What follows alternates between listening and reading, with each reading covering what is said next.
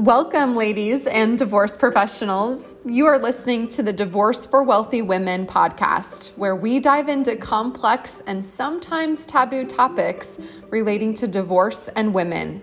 Specifically, we often discuss how affluent women can maintain their lifestyles during and post-divorce. Join me as we talk to the most sought-after divorce professionals across the globe and share powerful tips that you can take along with you no matter where you are in your journey. So we're going to be jumping right into my interview with David York. So this introduction is going to be a little longer than normal because I really want you to get a feeling of who he is, because you are going to be blown away when you listen to his knowledge base. It's just insane when he works with ultra high net worth clients. So David's a estate planning attorney and a CPA with more than 25 years experience. He's worked with thousands and thousands of clients, including billionaires, business owners, celebrities, sports figures, you name it. He really understands, and this is rare, so that's why I'm having him on, is he understands first generation wealth creators and the fifth generation retainers and everything else in between. So he works with individuals, he works with families, he works with couples, all on the wealth spectrum, and helps make a difference in what he calls an all too broken world, which I agree with. When he started his practice, he saw all these common traits and characteristics of people doing really good with their wealth and then were successful with their wealth transfer and intentional and with purpose. But then he also saw the opposite and what tragedy can happen when wealthy families don't transfer money. So he's going to be talking to us so much today about lots of different topics, a lot about the lies and myths around money and happiness, and really just what is a stewardship to him and what he's seen in his years of experience and how to have impact in the world. And we'll talk about divorce, of course. And I actually got to meet David because he was a keynote speaker at a very, very powerful conference that I attended this year. And so we're very fortunate to have him on today. Please listen and rewind and listen again if you want to. And let me know if you have any questions at all. And how to get a hold of David will be in the show notes at the end of the podcast. Well, hi, David. Thanks so much for joining today. Thanks for taking your time to come here and talk to us about this fun topic. Oh, yeah, absolutely. I've been looking forward to it, Olivia. Yeah, this is so much fun to be able to talk about something that you're an expert on. You go across the country talking about this. So I would like you to share, the first thing I actually want you to share is what's a lie or a myth about money for the ultra high net worth world to know about. Let's talk about that. Let's get in depth. Yeah, I would say this. There's two that come to mind, especially when I think about the ultra high net worth. One is that money equals happiness.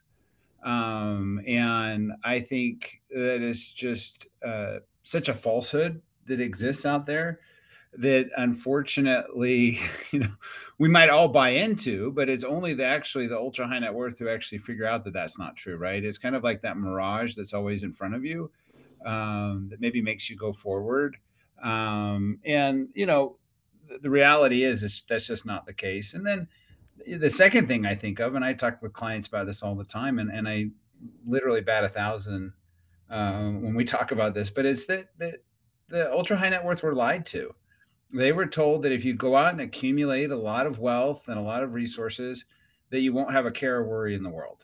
And it's just a lie. The clients that I work with, the men and women I work with, they find that wealth tends to add burden and responsibility and obligation, and that all the decisions they make impact not just their children, but grandchildren or great grandchildren, their in-laws, their extended family, the communities they live in, the businesses they run, the employees of those businesses. So the reality is that all that hard work and effort ends up resulting in a lot of hard work and effort.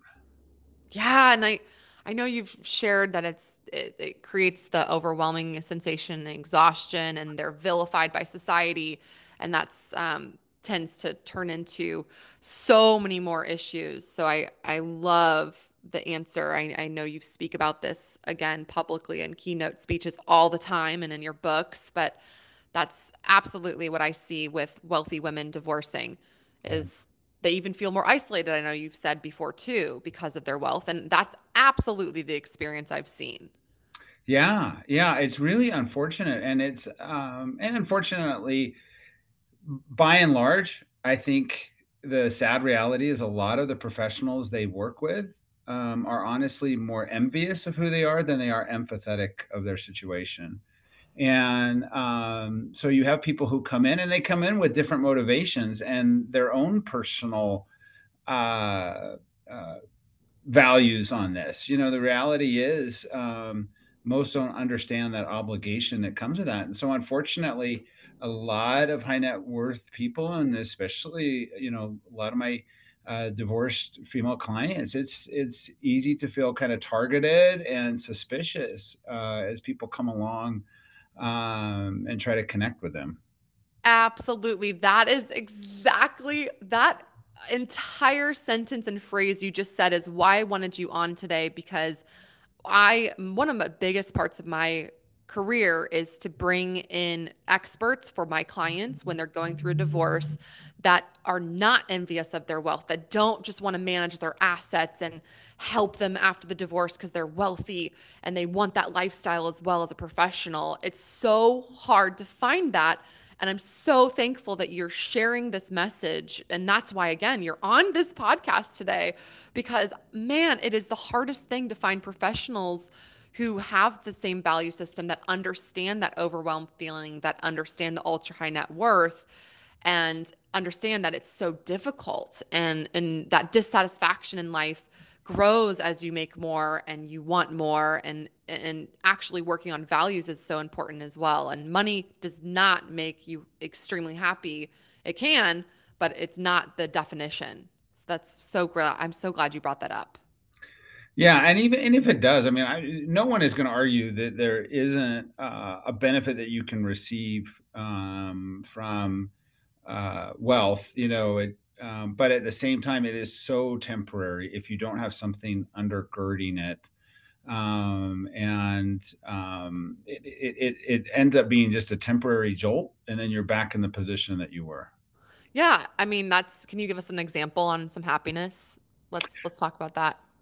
Yeah, it's just fascinating to me to see. I think one of the myths that I talk about a lot with clients and when I speak is that all we need to be content in life, is just a little bit more, right? If we just had just a little bit more. But the reality is, they did a survey among the wealthiest Americans. U.S. Trust did this a couple of years ago, and only about half were actually satisfied with how they spent their money. Only about fewer than half were satisfied with how they spent their time. Less than 20% said that more money would make life better, and only 4% said more things would make their life better. And there was a fascinating. You look at just homes, for example. So from 1973 to 2015, the average size of a home in America increased from 1,500 square feet to 2,500 square feet. And you think about that during that period of time, the number of children that people had decreased by about half. Mm. So back in the day, you'd have a family of six in 1,500 square feet. Now you got a family, with two or three people in a home twice the size. And so the average square footage in America has gone from about 500 square feet per person in the 1970s to almost 1,000 square feet per person today, and yet no change in overall satisfaction when it comes to homes. So not any increased perceived level of happiness, even though the size of our homes has doubled. Although it was fascinating that these researchers actually found that there was one there was one factor that correlated with a decrease in overall perceived happiness with respect to your home. You know what that is? What is it? I have a guess that it's probably something to do with if you have more restrooms and bathrooms. Is that Yeah, it? you might. Yeah, That's what I would have thought. Yeah. It's actually if a neighbor builds a bigger house. Oh. So it's, we literally have a decreased perception of happiness of our own home if somebody builds a bigger home next to us. Oh, Yeah. wow. But other than that, it honestly doesn't move the needle for us. A lot of those things that we think do. Wow. So where does happiness actually fit in with meaning in life? Let's. That is, I think, to me, that is the quintessential question, really, for life. And they did a fascinating study a couple of years ago, researchers, and they wanted to look at similarities, correlations, or differences between meaning and happiness. And to nobody's great surprise, by and large, there was a correlation between the two. In other words, people who said they were happier tended to have higher levels of meaning. People who tended to be less happy had lower levels of meaning. But they found five key areas where there was a difference between happiness and meaning. And I think this is where the wealth of the value of the study was. The first is they said health, wealth, and ease of life were all elements of happiness, but they actually had no correlation to meaning. Mm. So, if you were in great health, if you had lots of money, if you had a pretty easy life, that tended to correlate with being happier. And yet, it did not have any correlation to meaning at all. They found people who could find meaning in life across the financial spectrum, across the health spectrum, life experience. Um, Two, happiness was seen based in someone's current situation, where meaning incorporated the past, the present, and the future. And I know I see that in my life so often. My own personal happiness tends to bob up and down like the tide going in and out. It's based just on circumstance. Whereas people who experience meaning that spread across, they pulled from the past to give meaning to the present, and it drove what they did in the future. Mm. Um, Third, happiness was seen as flowing from receiving, where meaning was a product of giving. And I think that is so true. Fourth, and is that meaningful lives tended to actually involve more difficulty, and I see that a lot, in life. So often we want to avoid difficulty, we want to avoid struggle, but the mom who the single mom who's dealing with a special needs child, she may not have a lot of happiness in life, but she probably has deep, rich meaning. And then the last one I thought was one of the most interesting, and they said that self-expression correlated more with meaning than with happiness. And I think for those of us who can gather a sense of meaning in life, it actually allows us to more be who we really are than constantly seeking outward hits of happiness. Those are really good. I think I'll put that in the show notes, those five, so people can see and visually look at that while they're listening, because those are really good five things about happiness and meaning. It doesn't come naturally to think that way. Like happiness was seen as a flowing from receiving, while meaning is a product of giving. Like that doesn't, it makes sense, but you don't think of that every second of the day. So that's helpful. That's very helpful. I love habits. So we're going to switch gears. And can you tell us more about, I know you've done and seen a lot of studies on this about habits and happiness. Can you go into more detail? Because love my habits. So tell us more. Yeah,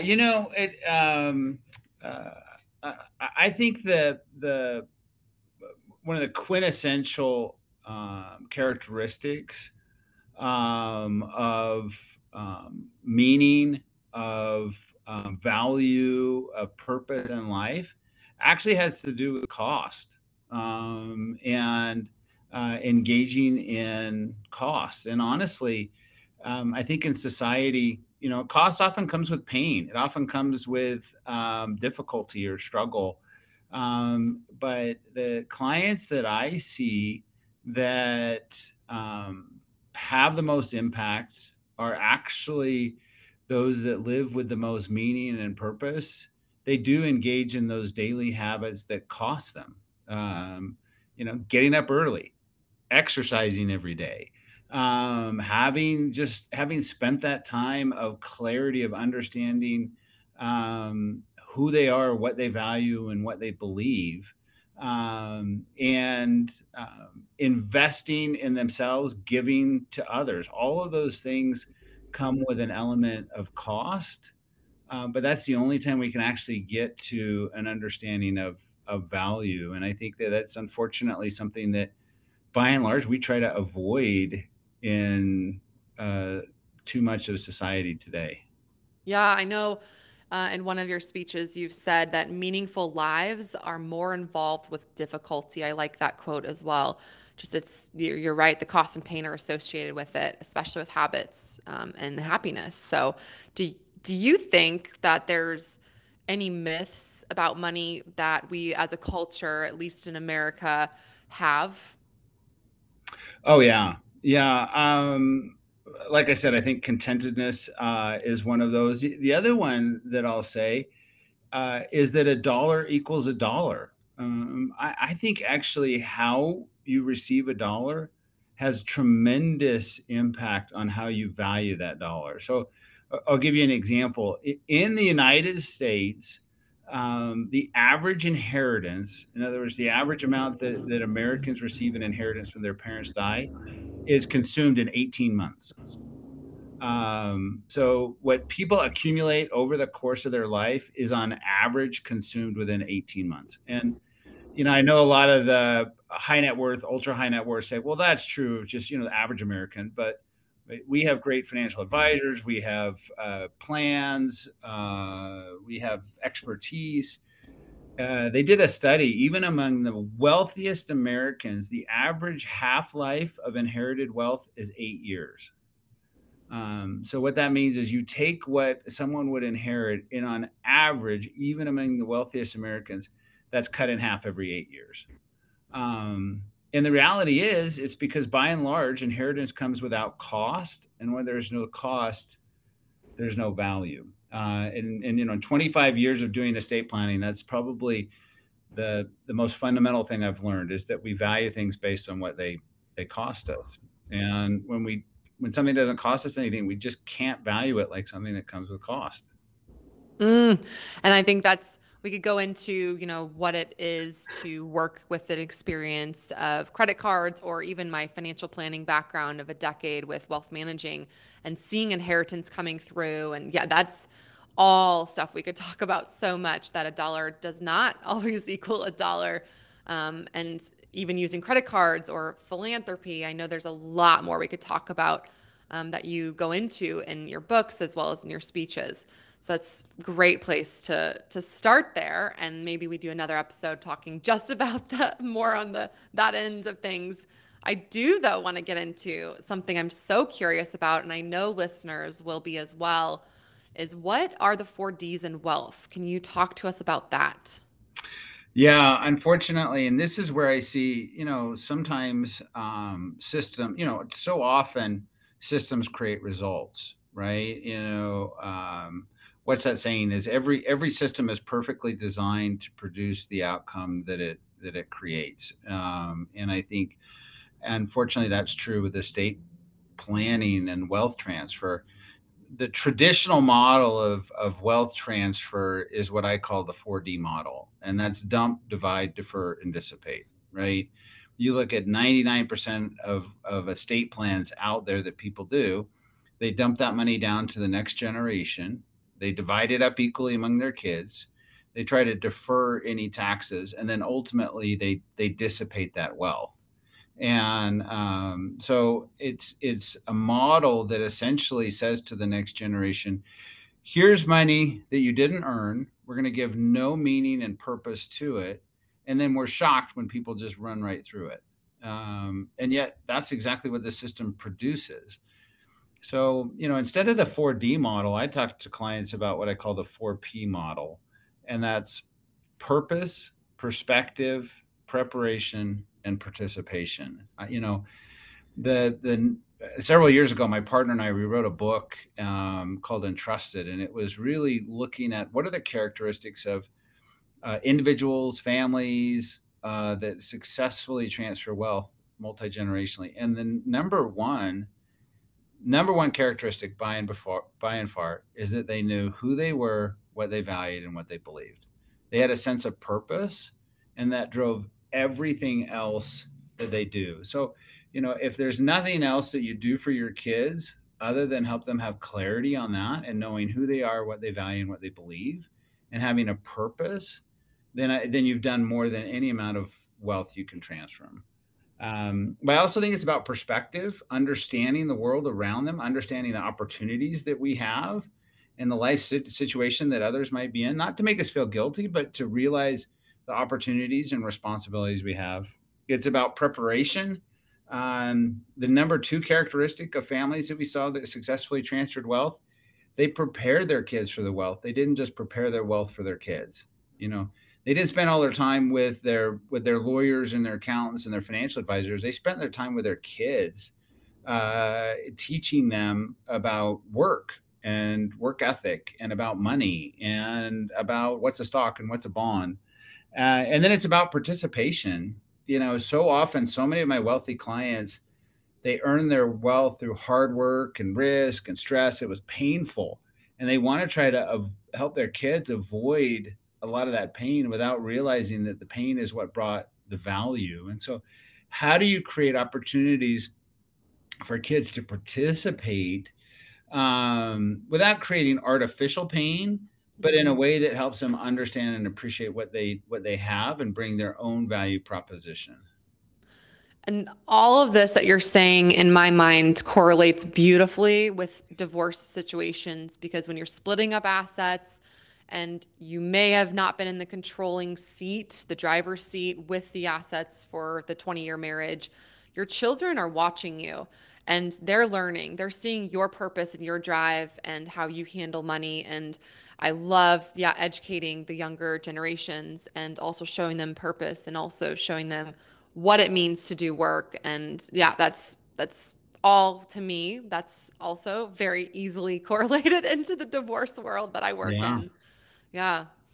I do have a few more questions, and they're going to kind of be off topic of what we're talking about, but can you talk to us about some stewardship and self-transcendence?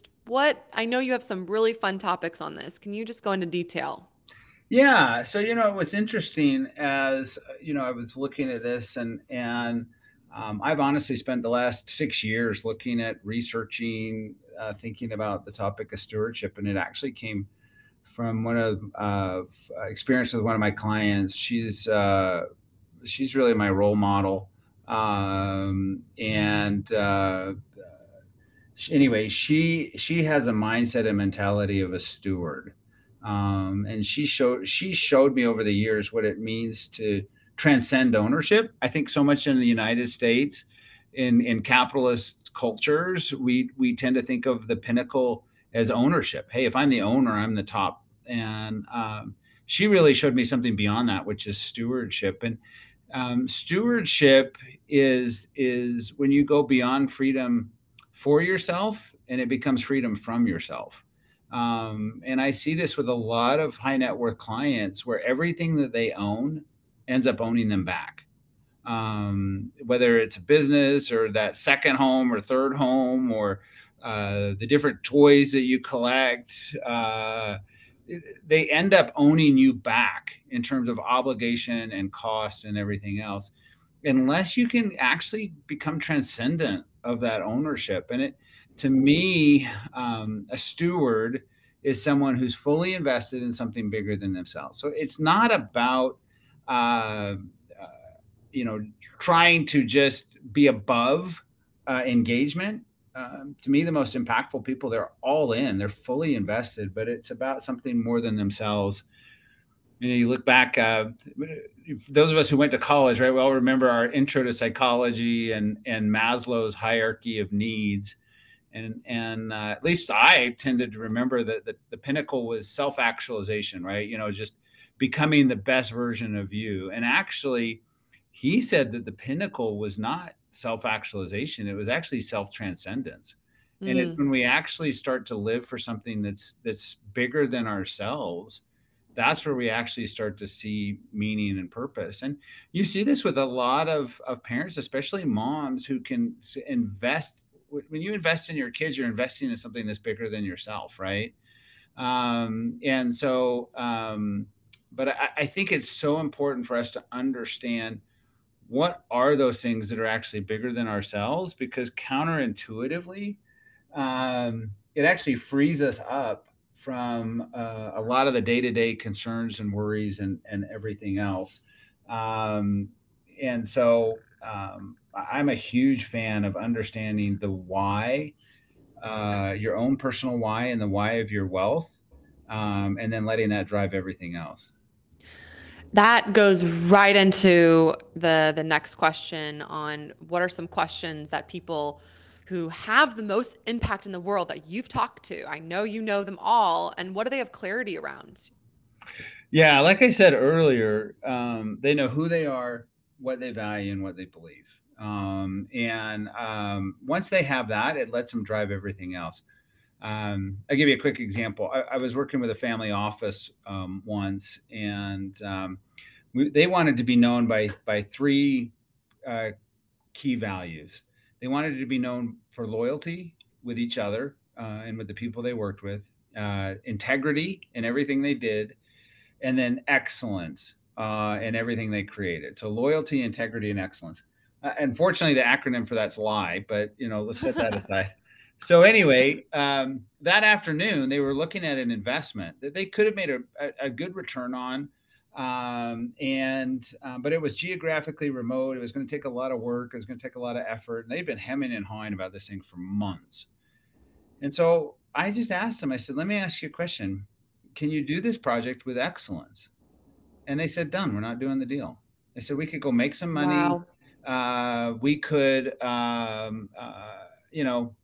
get a good return, but ultimately we can't do it with the excellence that we want to be known for, and so therefore we're not going to do it." And so, what had been months and months and months of decision making, they were able to make a 2-minute decision once they had clarity on their why, and then it drove what they did.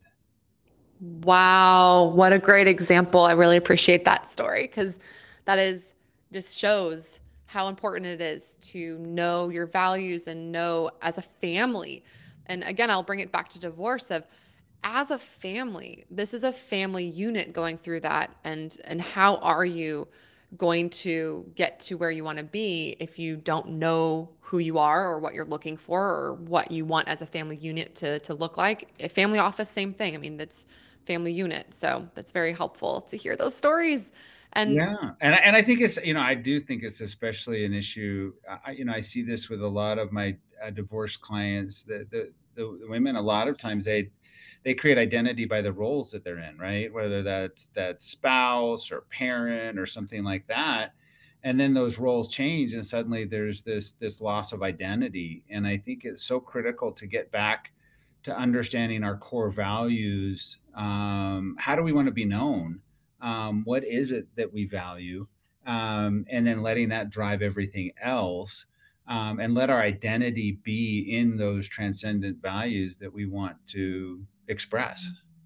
absolutely. That's the work. Like one of the first sessions I have with clients is talking about values in the divorce process because of that. So, oh, I love that. I think that's where we're going to leave off today because that's where everyone should start is their values and understanding that no matter where they are in life. So I appreciate you coming to on the show today, David. Is there anything you'd like to leave us with or tell us where people can find you?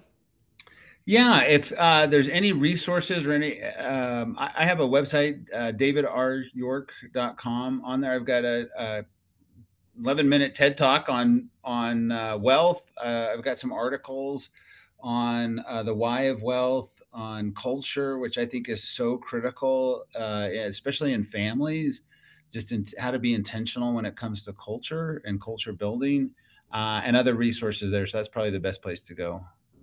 Okay. Well, thank you so much again, David, and we'll talk soon. Thanks.